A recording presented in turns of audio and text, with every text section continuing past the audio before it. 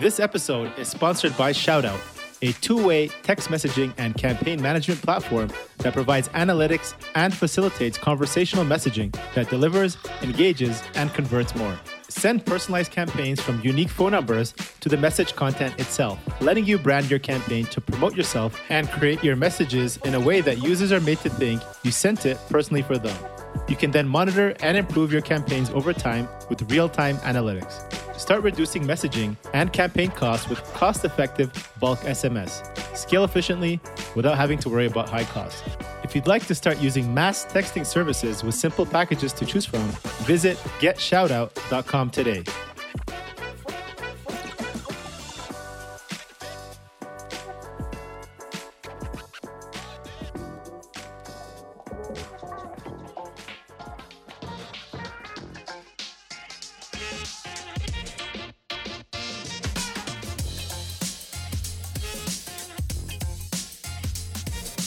Hello, everyone. This is your host, Akil Jabbar, and welcome back to another episode of SaaS District. In today's episode, we'll be talking about how the future of work is set to impact SMB platforms. Today, we have our guest, Pedram Afshar, joining us. Pedram is the co-founder and CEO of Amica, a tech startup specialized in accounting integrations and business daily data automation. He started in 2015, and they now have a worldwide customer base and over 30 people on their team. He's an expert in creating innovative technology solutions where, before starting into entrepreneurship, he had a career in commercial banking, credit risk, and portfolio management, where he then used that experience in the SME landscape, which helped him become a startup founder today. So welcome, Pedram. Super excited to have you on the SaaS District show today. Good day, Akil. Good to be here. So let's start kind of with the basics. I want to understand how does Amica work? What do you guys do? What is the impact of using APIs, integration, and as part of building your SaaS? Yeah, look, so Amica came about, we were really solving a problem that we were faced with internally. At the time, we had a development company and a US company that was entering the Australian market, approached us to develop a connector with a platform called Xero. And they just entered the Australian market that kind of appeared to do some sales and saw that there was a real need for their Xero integration or automation.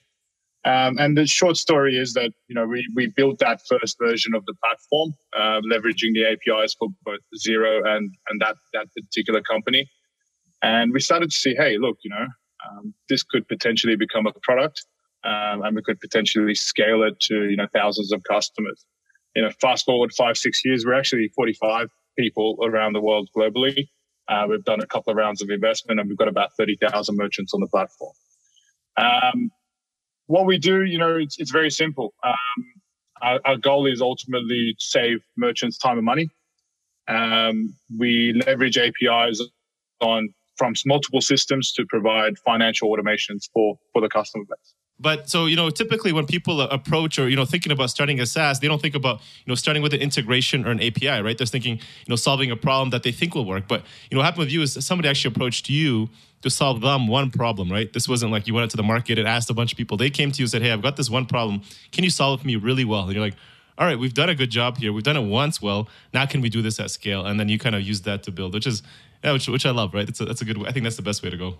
Yeah, look, I kind of call myself an accidental entrepreneur. I knew I wanted to be an entrepreneur, but I didn't know exactly what we were going to do.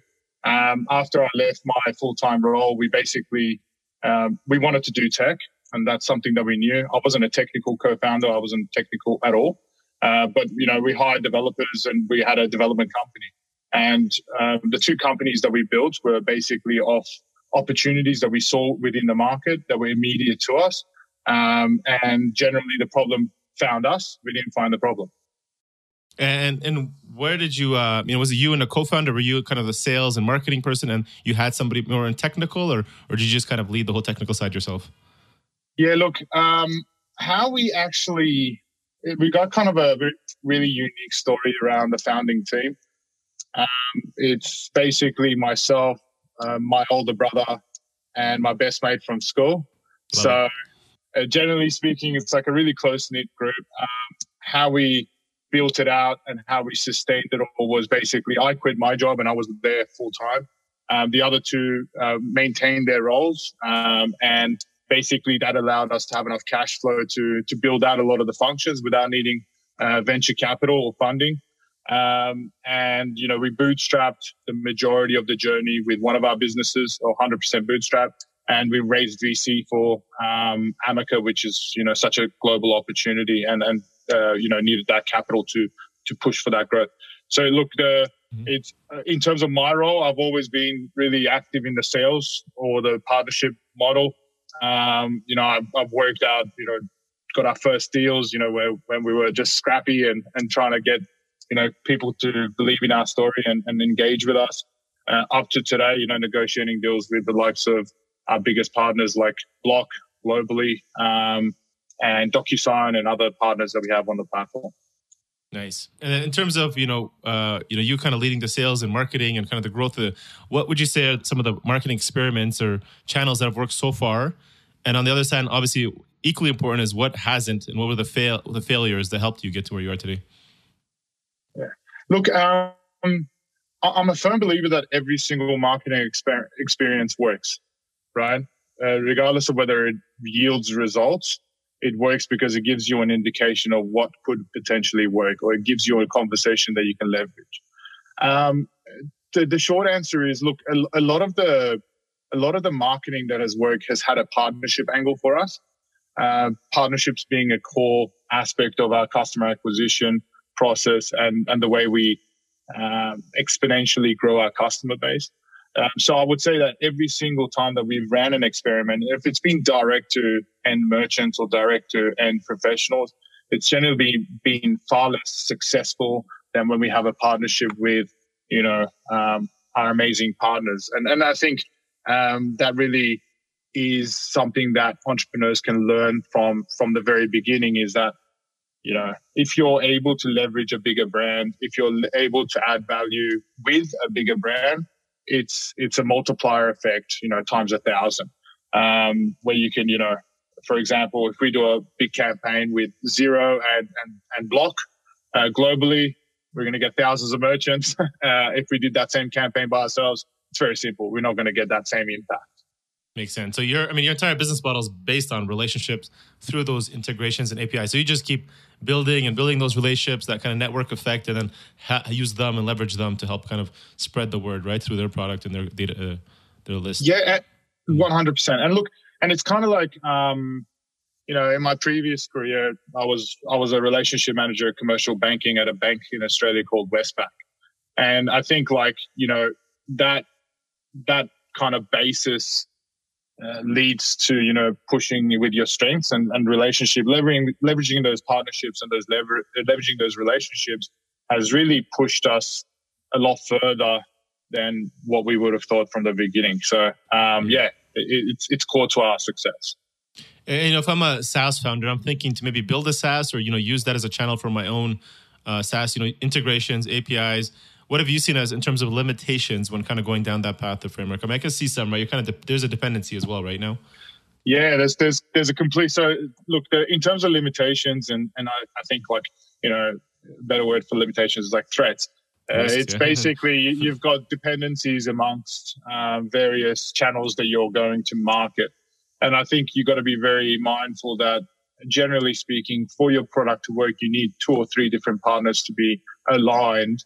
And to want to engage to leverage your platform to bring about success, or that time saving or that automation for that end merchant.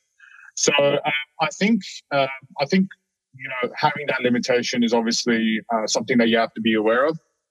In terms of what we have done to kind of build and shore up that limitation is, generally speaking, to widen the funnel in terms of the partners that we deal with, and really work, in addition to working on accounting integrations, we're doing a lot of business automation, payment automation, reconciliation work, payroll integration, and our partners are very varied and global. So it's kind of an advantage down the line, but initially starting for a SaaS founder, huge concentration risk.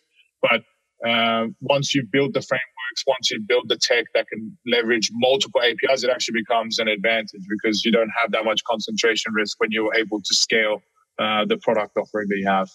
Makes sense. So it's essentially kind of like customer concentration, kind of the same risk you'd look there, right? It's like if you have one customer, you have one big contract and it's paying most of your bills, like you got to just get more customers. I mean, you can't, and obviously you're going to do a good job with the one, but just have more customers so that you don't, if you do lose it, you're fine, right?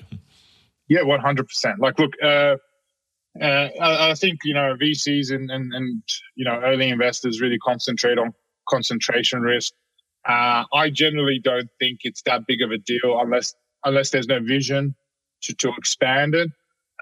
Those first customers, you just got to treat them like kings, and you're got to make sure that they're your advocates. And we do that with every single customer. We do that with every single partner, and they are the key to your de-risking, right? Because if you provide for them, they'll just refer you to other customers, and they become less of a risk in that sense. Exactly, that makes perfect sense. So the topic of this, today's episode is, how the future of work is set to impact. So we talk about the future of work.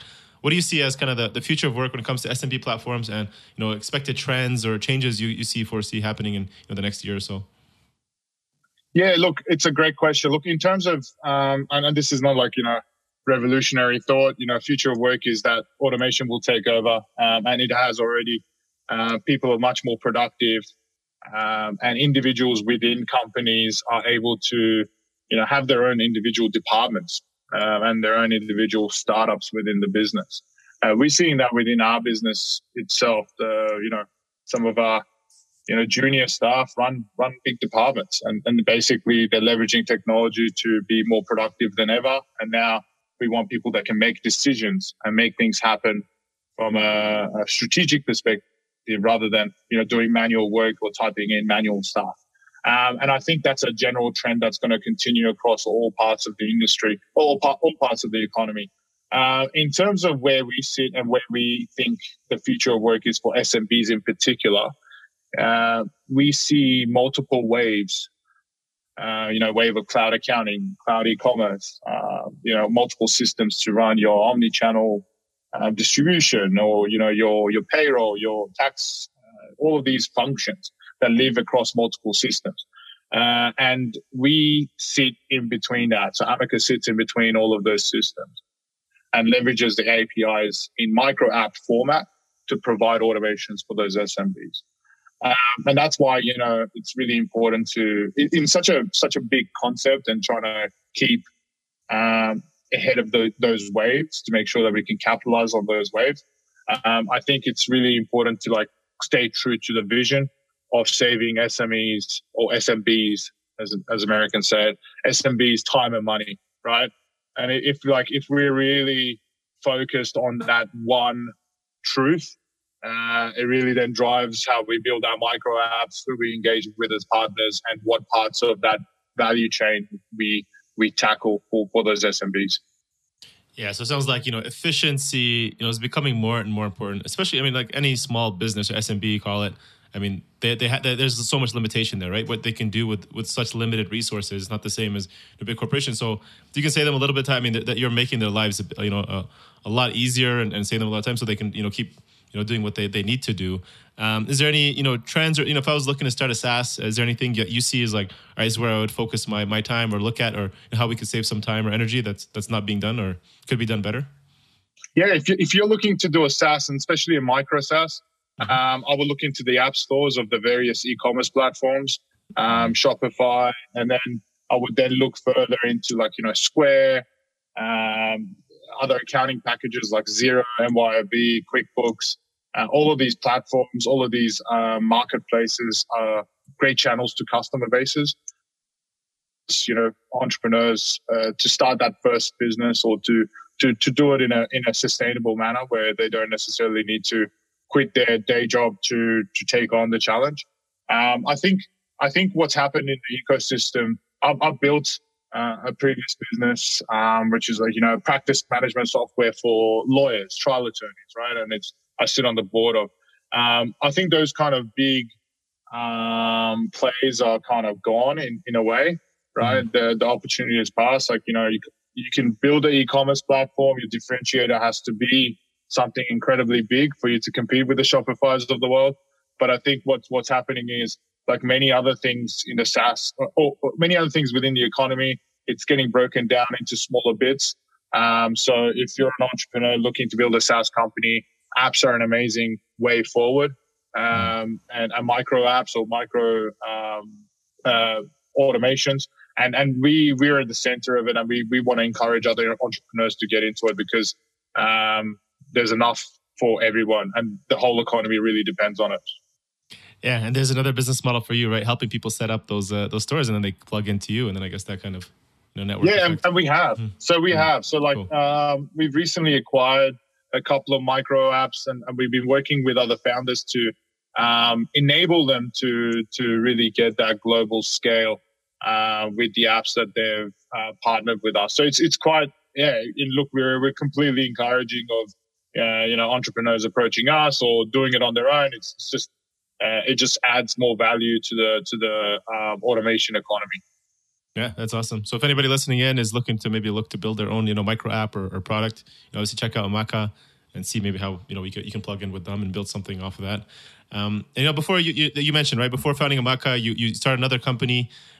Just love to hear, what do you see as kind of seeing most common mistakes among first time founders, CEOs when first starting their business, or what would you do differently if you were to start that first company again, knowing what you know now? Oh, look, there's a million things I would do differently. And look, it's kind of like a ongoing thing. You find out something that you would have done differently every day, and I think that just never changes, right? Because you got the power of foresight. I think my first bit of advice to any founder, like starting day one, is don't have some humility in terms of the ideas that you carry. There's a lot of, I think something that I did, which hindered some of the growth that we could have had initially. I had ideas and I would keep them to myself, and I would think, these ideas are valuable. Can I swear on this podcast? Go for it. Yeah. Ideas don't mean shit, right? They're just, they're worthless. Unless you're like a quantum scientific researcher that has figured out this huge experiment. If you're doing business ideas for SaaS, like, you're not that smart, and just make sure that you have some humility around it. It's all about the execution. That's when you actually become smart about it. My advice would be humility from that very beginning. Obviously have confidence, obviously value what you're doing, but by sharing that information with people that you trust and some people that you don't trust, that journey allows you to grow. And if you keep that really close to your chest and, kind of not be very forthcoming with the information, it just slows you down. Yeah, love it. That's solid advice. So before we shift gears to kind of the more personal rapid fire, I think this is a good kind of segue.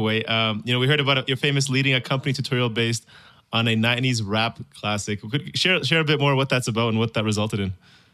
Yeah, look, I'm like I love gangster rap from the 90s. Like, just love that, love that genre.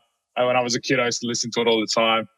Not that I grew up in America or anything. It's just I grew up in Sydney in Australia, but we always look to the US for that cultural music scene.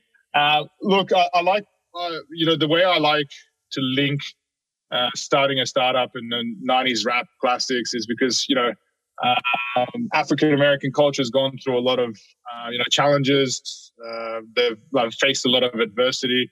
I'm not trying to liken startups to, the African-American experience, but hey, there's a lot of short clips where you could get a bit of inspiration during tough times. So if you listen to rap music, you'll obviously appreciate that. A lot of philosophical takes on struggle, a lot of philosophical takes on resistance. So, you can take those tidbits and get a bit of inspiration. I've written a few articles on LinkedIn about it for fun, because I just, found a lot of those little verses being little rap lessons for entrepreneurs. Yeah, it's all about the grind and the hustle, right? I mean, whether you're doing it on the streets and in hard times, you're doing it on your front of your computer, right? You still have to get up every morning and put in the work, right? 100, and no one believes in you, right? Yeah, so exactly. I'm sure a lot of rappers, when they were starting out on the streets rapping, no one would have believed in them. Same with startups, right?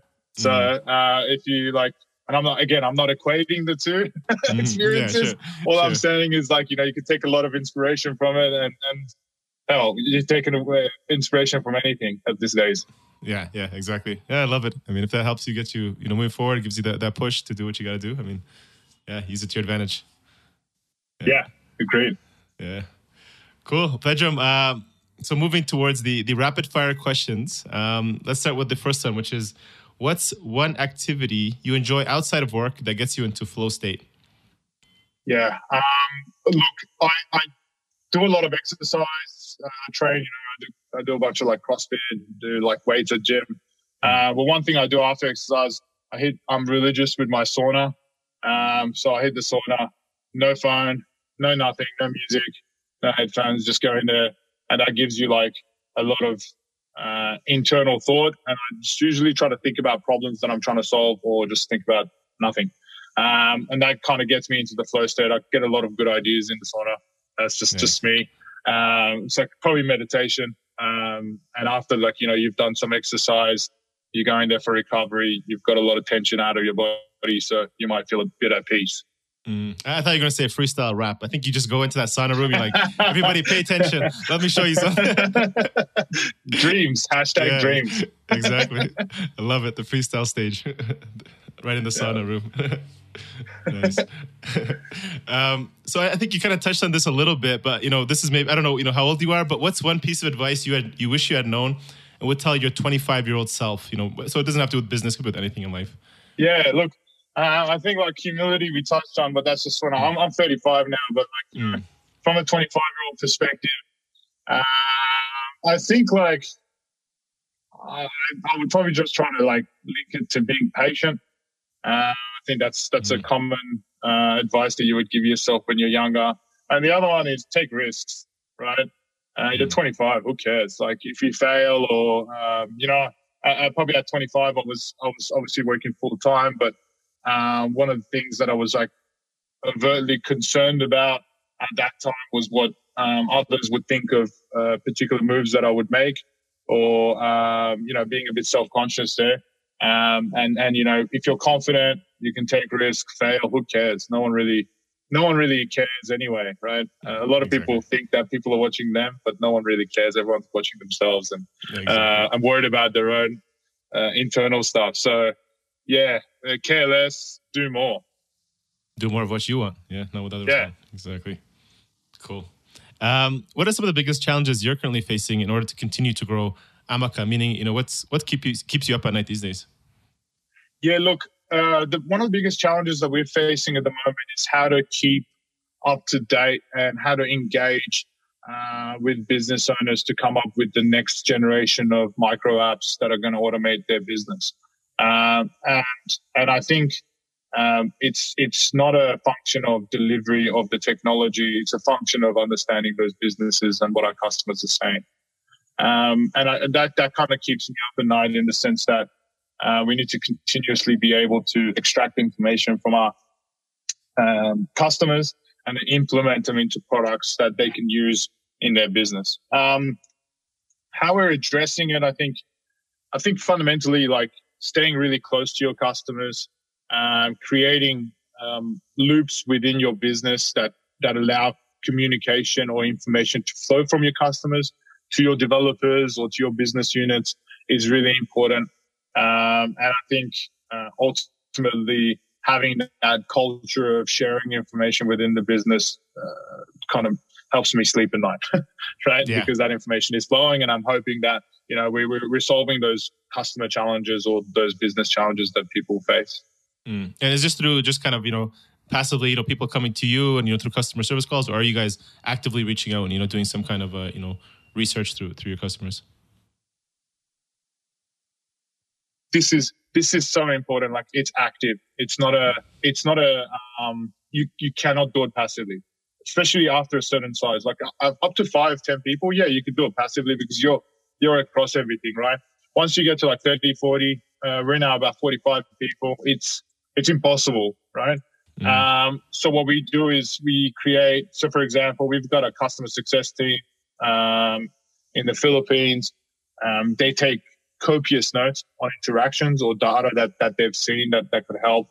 we then have cross-department sharing sessions where our customer success team becomes kind of like the voice to tell developers what a customer is saying, like straight from the horse's mouth, no filters. Those notes are then exchanged with our product team. Our partners are also, our partnership teams are also engaging with our developers. So that flow of information has to be active, definitely not passive. Love it. Yeah, that's critical. I think a lot of people miss that part, and I think that's what makes it's the key. Yeah, because it hurts, man.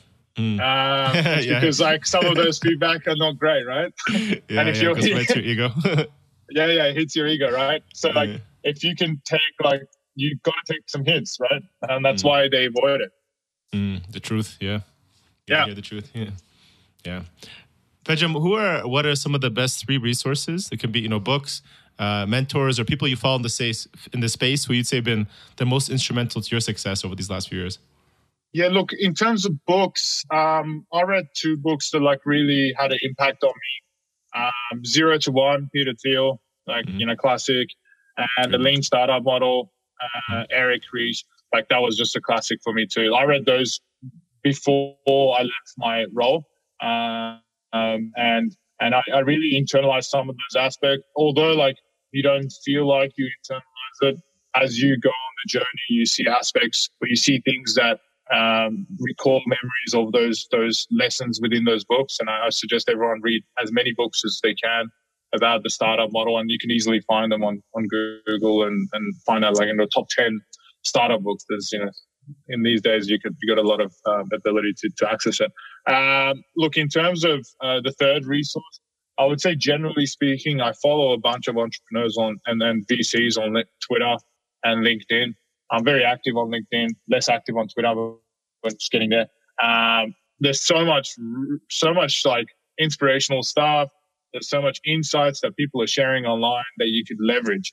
And they're incredibly valuable. So go on to Twitter, start following certain people within your industry that have got stories to tell. And you find actually quite valuable stuff. Usually when it comes to social media content, the value proposition is getting lower and lower. In the entrepreneurial side, the value proposition is actually increasing, in my opinion. Yeah. So there's a lot of people sharing cool stuff, inspirational stuff, and also real technical stuff that can help you in your business. Yeah, I agree. Yeah, I mean, Twitter's been great. I think just the quality of the stuff that's being put out there, I think just seems to be getting better for sure. Yeah, it's getting better. Every other aspect of life, politics, entertainment, all that is getting worse. But in terms of business, it's getting better, especially in the tech scene. Yeah, I agree. Yeah, I mean, that's where people are focusing, good, where the energy is going for the good, right? Yeah, 100%.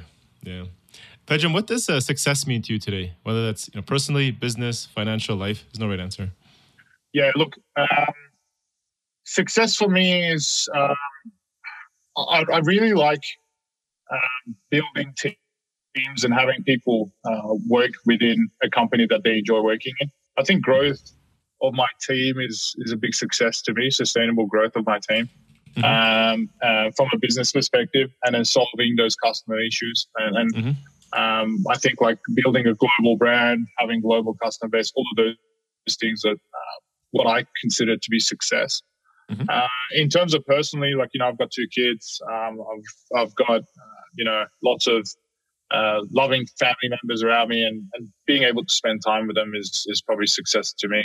And it's been great for me personally to grow the kids and see them grow. So however much time I can get to spend in a quality setting with them is success. Love it. Cool. Pejam, this has been great. Lots of good insights here. I appreciate you jumping on and sharing this with everybody, our audience. Where can our founders or listeners get in touch with you, learn more about you and Ameca? Yeah, look, if you're building a micro app, reach out to us on Ameca Partners page. We'd love to hear from you. On the Ameca website, ameca.com, you can find all sorts of information about the business and the products that we have. You can find me on LinkedIn and on Twitter. I'm less prominent on Twitter, just started.